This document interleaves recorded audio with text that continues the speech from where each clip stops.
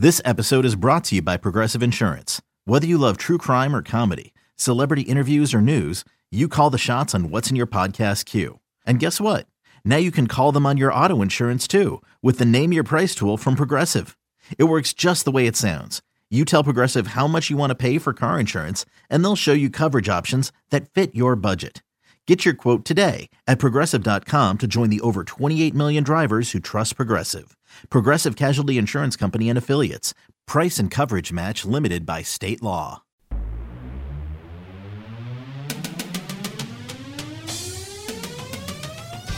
Welcome to the Seattle Mariners Baseball Podcast. Goodbye baseball, a walk-off winner for Mitch Haniger. Swing, line drive, this game is over! A birthday goodbye baseball.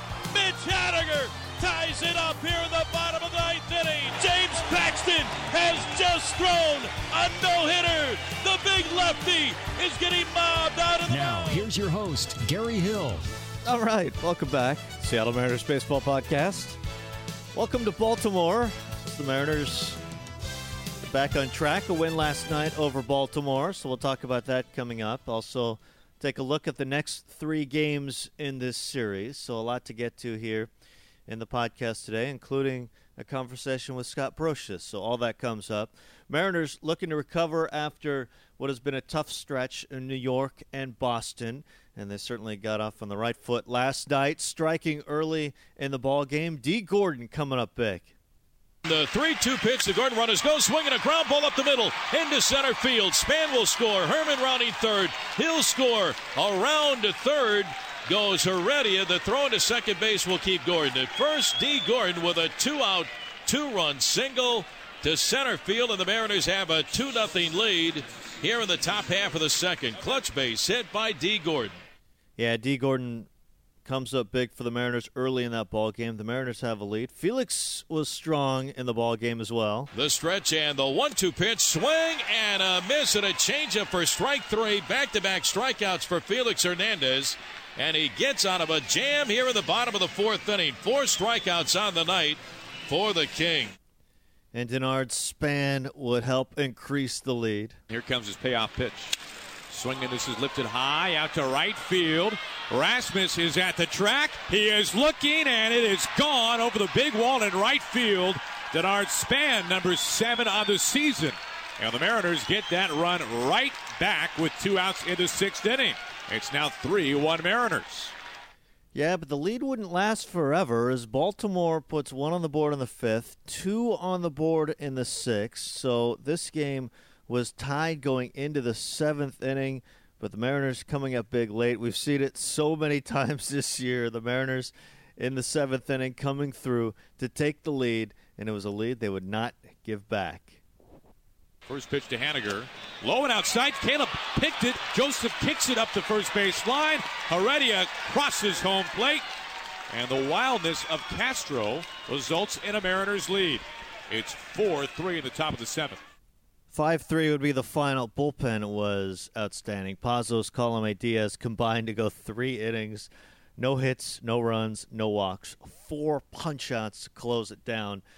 Mariners win. Misery continues for Baltimore. M's 48-31. Baltimore 23-54. It's been a struggle. We'll talk about what comes up next for the Mariners and O's starting tonight. But let's hear from Scott Service after the win last night. Nice to have Gene back in the lineup tonight, but more importantly, defensively, got to a couple really tough plays and made good decisions on where to throw the ball to and finished them. So it was great. And Denard Span, obviously in left field, finishing the inning off. So Felix was okay. I thought stuff was pretty good early on. Maybe not as sharp later on. I thought he had better fastball, a little life on the fastball at the bottom of the zone. So he was able to get some sinkers and get some outs with the fastball tonight, and it wasn't just so reliant on the curveball and changeup. Kind of ironic that a team like you that hits all those home runs, where the game would kind of turn on an infield hit that looked like it might have been a sacrifice bunt. I don't know. Yeah, D's a really accomplished bunter in a situation like that, trying to move guys along. But that's part of his game, and he just gets it down. He runs so darn fast down the line. A lot of times those sacks turn out to hits. So we had a lot of traffic tonight. We had an opportunity to score a few more runs They made some big pitches when we had guys in scoring position and didn't maybe put up as many as we should have. But we'll take it. For me, outstanding night by our bullpen. Our bullpen has struggled a little bit on this trip, and the guys were sharp tonight. Pazos was on, Colomé outstanding tonight, and Eddie Diaz continues to be really good.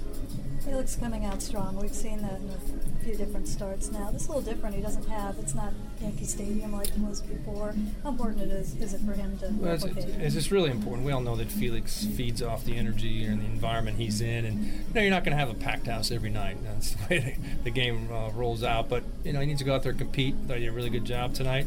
He owes it to his teammates. It's his day to take the ball and go deep in the ball game, and that's what he did tonight. Your ability to manufacture runs this season seems to be important. You can't always hit home runs every night. You have guys that can do that. Yeah, no, I think it's really important. We drew a lot of walks tonight. Got deep in some counts, bunts, sack flies, things like that. We've been doing it for the better part of the year. That's how we're built, just not so reliant on the home run, and it's worked pretty well. The span at that before the home run, just kind of the ability to step in, slow things down a little bit better. Denard is really an accomplished hitter in the fact that he's got so much experience, and I think a lot of our guys are learning watching him. I think we've tried to learn a little bit more at times that those at bats that he has, he really grinds out and finds a pitch to hit, and if it's down in the zone, he puts a good swing on it. It was a big home run in the game. They're starting to come back 2-1, we get to 3-1, and then add on from there. So he's been a great addition to our team. You guys seem to have Cash around the ropes a little bit. Did he find something, or did you guys just? He threw the ball well. He had the one inning where he started. He threw a lot of pitches and he walked a few guys, got his pitch count up. But we've seen him a lot, and he does mix and match his stuff. Wasn't anything we hadn't seen before, but he made good pitches, got out. The Mariners get the win here in Game 1 of the series. How about Felix? What did he think of his start last night? It was the third time around. They were sitting and breaking balls. And I used, I get myself in trouble. Walk, basically, and hit by pitch. With nobody else able to get 3 runs. So, the infield did a pretty good job, too. So, it was awesome. You think you had that comebacker? The line drive came back again? I wasn't trying to catch it. My hand was there accidentally. It was coming out of hat. So. But I think if the ball was passed by me, if D was right there, we'd make a double play. Your defense, though, Segura made the 2 plays, and then Denard makes that catch. That could change the whole inning if they don't. It changed the whole inning. It should have given 5 runs. But if Segura don't make that play, then that better hand, and then D-span, and the catch, so that was pretty good. It's something for a pitcher to have that kind of defense behind him in terms of confidence and knowing that they're there. It's good confidence. I know we got a good infield and a good outfield, so I'm pretty confident in my team. When the sinker's working like that, I think you had 7 or 8 ground balls in the first 4 innings. Is that an indicator? I did. That's me. When they keep a ball in the ground, that's the way I pitch. So it's pretty good. There was Felix Hernandez, and now the Mariners will take on Baltimore. Game 2 of the series tonight. 4:05, first pitch. Paxton against Kevin Gausman. 3-6, a 4.38, and then Wednesday, LeBlanc, Alex Cobb, who has struggled in his first year with Baltimore, 4:05 first pitch. Thursday, a noon start, 12:05, Leake against Dylan Bundy.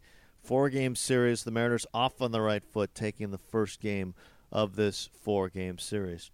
Now we're going to give things over to Shannon Drayer, a chance to sit down with Scott Brocious. Yesterday, obviously, a tough game for the team, but we've seen them many times come up against a pitcher who's got good stuff. Let's start with day 1 with Corey Kluber. You're able to work those at bats, but some days are just tougher than others. Yeah, I think there's days where you look back and you have to tip your cap. You understand that there's very good players out here in this league. Chris Sale's one of the best, and when you have one of the best, really probably with his best stuff of the year, he was touching 100 miles an hour yesterday with the changeup and a slider that he's thrown for strikes when he wanted to throw it, and those are those days where I hated to do it sometimes as a player and as a coach, but you just sort of have to tip your cap and say he was just at his best and really tough to beat. And move on at that point. Now the game did, I think, provide one of the more entertaining moments of the season. Nelson Cruz, a triple, that's not something you see every day. Maybe you see it once a year if you're lucky, and then he added a little bit of extra. What were you seeing as he rounded second base? Well, on that one, I'm going to tell you right now, blame the third base coach for what you saw Nelson doing right there. As he came around second to third, I was like, my thought was, okay, easy, right? Like, okay, you're here, get here. But I still had my hands up, so when he looked up, he thought I was trying to stop him, and I was just kind of yelling, right here, but my hands were still up. And so anyway, he was almost to the base, and then I thought he was going to be dead out and tried to stop. And so thank goodness they dropped the relay, but that was score on the third base coach's shoulders right there, and my nonverbal communication was not very good at that point. What did he say to you when he stood up at third? Oh, he just got there and he goes, I thought I was dead when I saw you, and I go, oh no, I was just trying to tell you right there and try to take it easy. But anyway, I do realize, and that's part of my curve out there too, is verbal and nonverbal. They need to match what I'm doing, and so I totally understand when my hands are up. He thought the throw was already there, and somehow he needed to get in a rundown to stay out of an out. I got to be a little better in terms of just telling him he actually is going to make it to third and kind of enjoy his triple. Well, we all enjoyed it, so that's what really matters here, and everybody was safe. On the other end, you've got Dee Gordon out there, and you've got to be probably thinking quick with him. Yeah, he is. He's fun, and no question.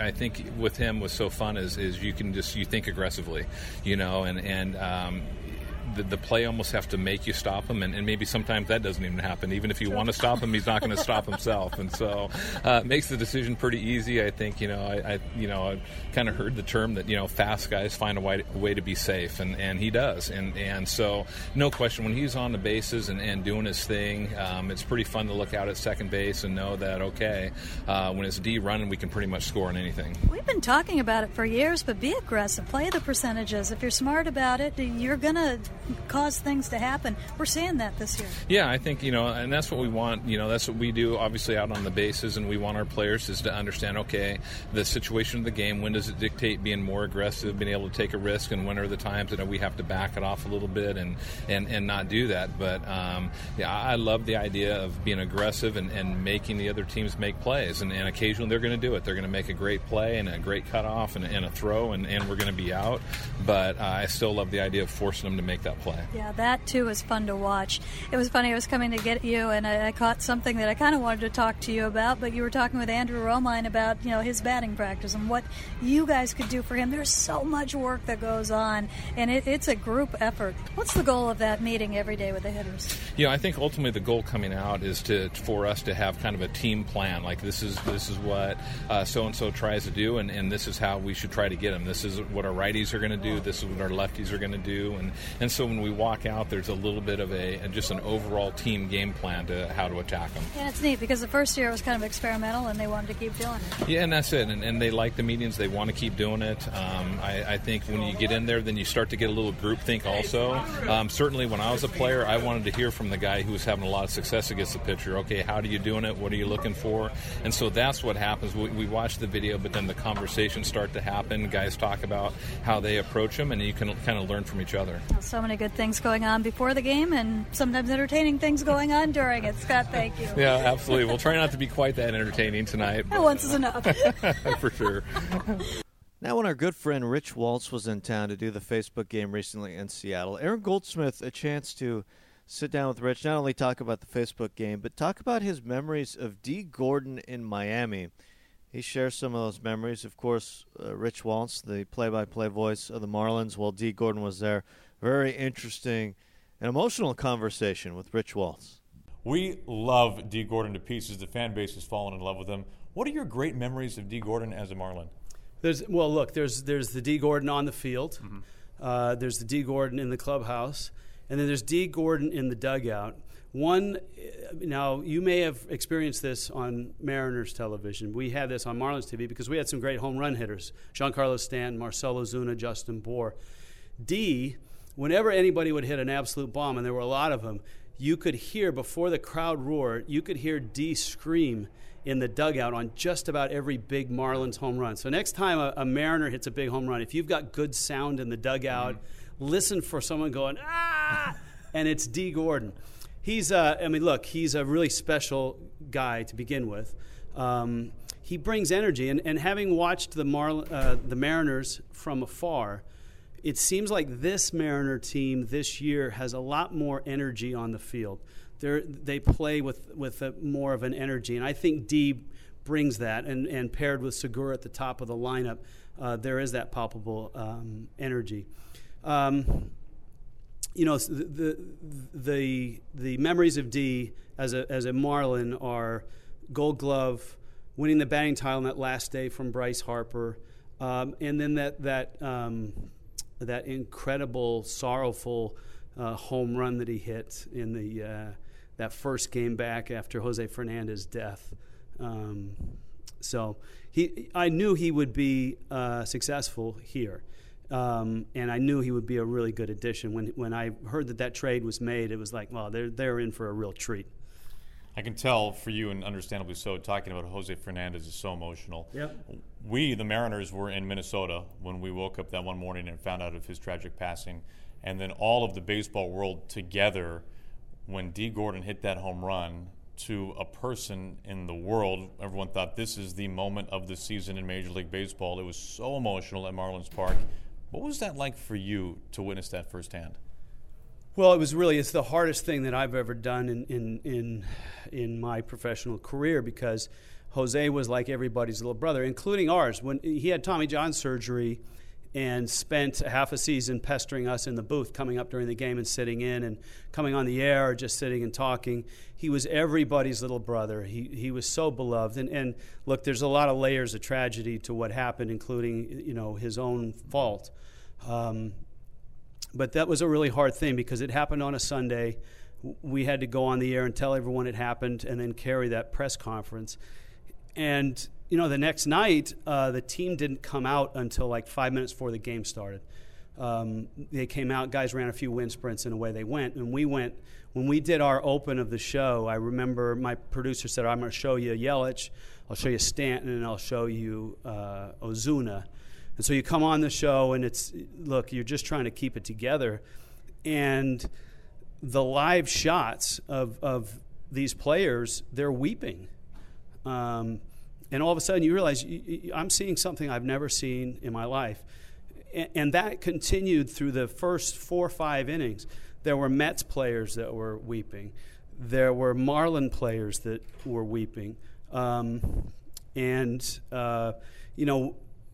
We got through it. I got through it without breaking until the very end.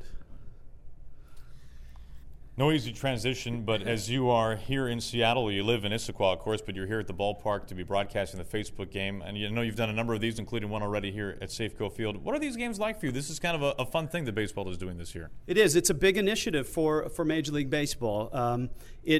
Look, if you have kids in your house or even 20-year-olds, you know that they don't watch television. They watch their devices, or they stream their shows from their devices onto the TV sets. So that's essentially what this is trying to capitalize on. They take a midweek game where people are at their office and probably watching on devices, and Facebook has paid the rights fee for it's a national telecast. So you announce it as a regular television game. It's the booth is the same, the monitors are the same, the microphones are the same. The only difference is on the broadcast outlet, which is Facebook, there are comments that they have which are Facebook-like. You can remove those. If you're on a device, just swipe right. Be careful what app you're on when you swipe right. But you can swipe right to remove them. And if you're streaming it off a laptop or a personal computer, there's a button you can push to get rid of the comments. The unique thing about it, it's a hard telecast to announce because there's no commercials. But the cool thing is we get to do fun stuff during the breaks. Our interviews with managers or players, our long-form 2-minute interviews. We have features that it's an MLB Network show. I'm hired by MLB Network. We don't work for Facebook. We're hired by MLB Network. It's an MLB Network telecast that is on Facebook. And they supply a lot of the cool stuff that happens between. We'll do stuff with our sideline announcer and stuff that you just can't do on a regular telecast. Well, Rich, it's always great to see you, especially here in kind of your home ballpark. Thanks for the time, man. It's fun to be back. I mean, it's weird to be back. So much has changed, but then again, you walk into this place and all the memories come rushing back. And I have to say, the last couple months, I've had a chance to watch more Mariner games than I have in the last 14 or 15 years. And you guys do a terrific job. You have great chemistry with Rick, with Blowers, with Dave, with Gary, Dan Wilson, all the guys. This is a really good, fun telecast to watch. I know it helps to have a good team on the field. That helps. Believe me, I know that firsthand. But you guys are you're a fun listen and you're a fun watch. So the people here in Seattle are really lucky. Well, it's very nice of you. We are having a lot of fun, and it's great talking with you as always, Rich. Thanks for the time. All right, Aaron, thank you.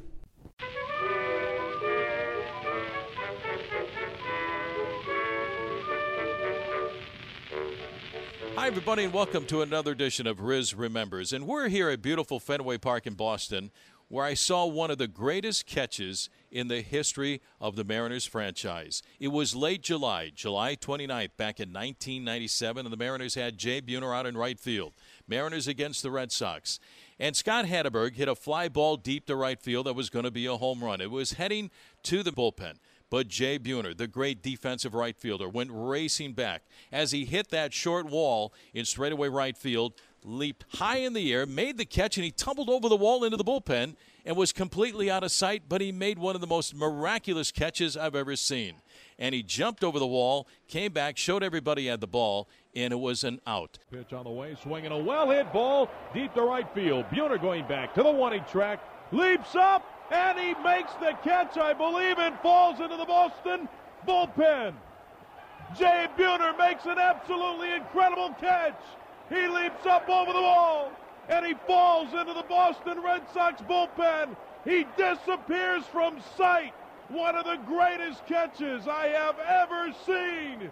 Jay Buhner leaps high in the air, and then he's gone. Now, the interesting thing about that play was before the game that night, Jay Buhner asked one of the umpires a very interesting question. He said, what would happen if I make a catch, tumble into the bullpen, and I toss the ball from the pen to Ken Griffey Jr.?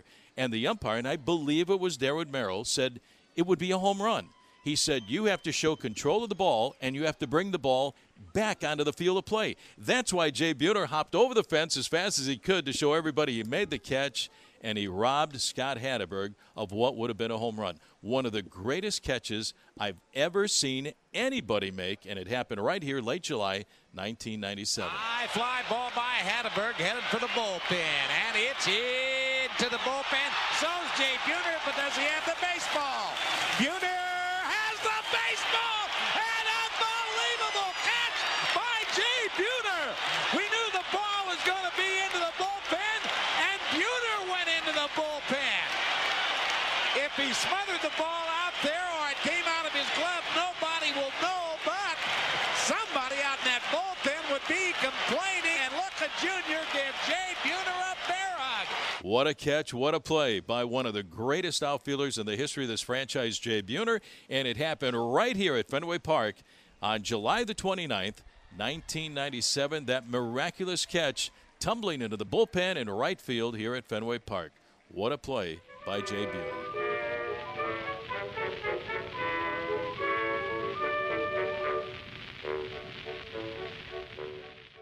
See you later! Hey, Rob Bradford here. You guys know I'm always up for a good MVP story, and one of the best stories is Wasabi Technology. Wasabi is the world's hottest cloud storage company, and it's become the go-to provider for professional and collegiate sports teams, including 20 Major League Baseball teams like the Red Sox and NHL teams like the Bruins and Vancouver Canucks. Even the Liverpool Football Club is getting in on the Wasabi action. So, why is Wasabi the MVP? Well, Wasabi was purpose-built to free businesses from skyrocketing storage costs and unpredictable transaction fees that the Amazons of the world are charging. In fact, Wasabi is up to 80% less than those hyperscalers and doesn't charge a cent for businesses to access their data. From Wasabi's AI-enabled intelligent media storage, Wasabi Air, to the industry's only cloud storage service with triple protection against cyber criminals, data deletion, and ransomware, Wasabi's taken the lead in driving innovation in data storage and helping sports teams to unleash the power of their data. Wasabi, another Boston-based championship team.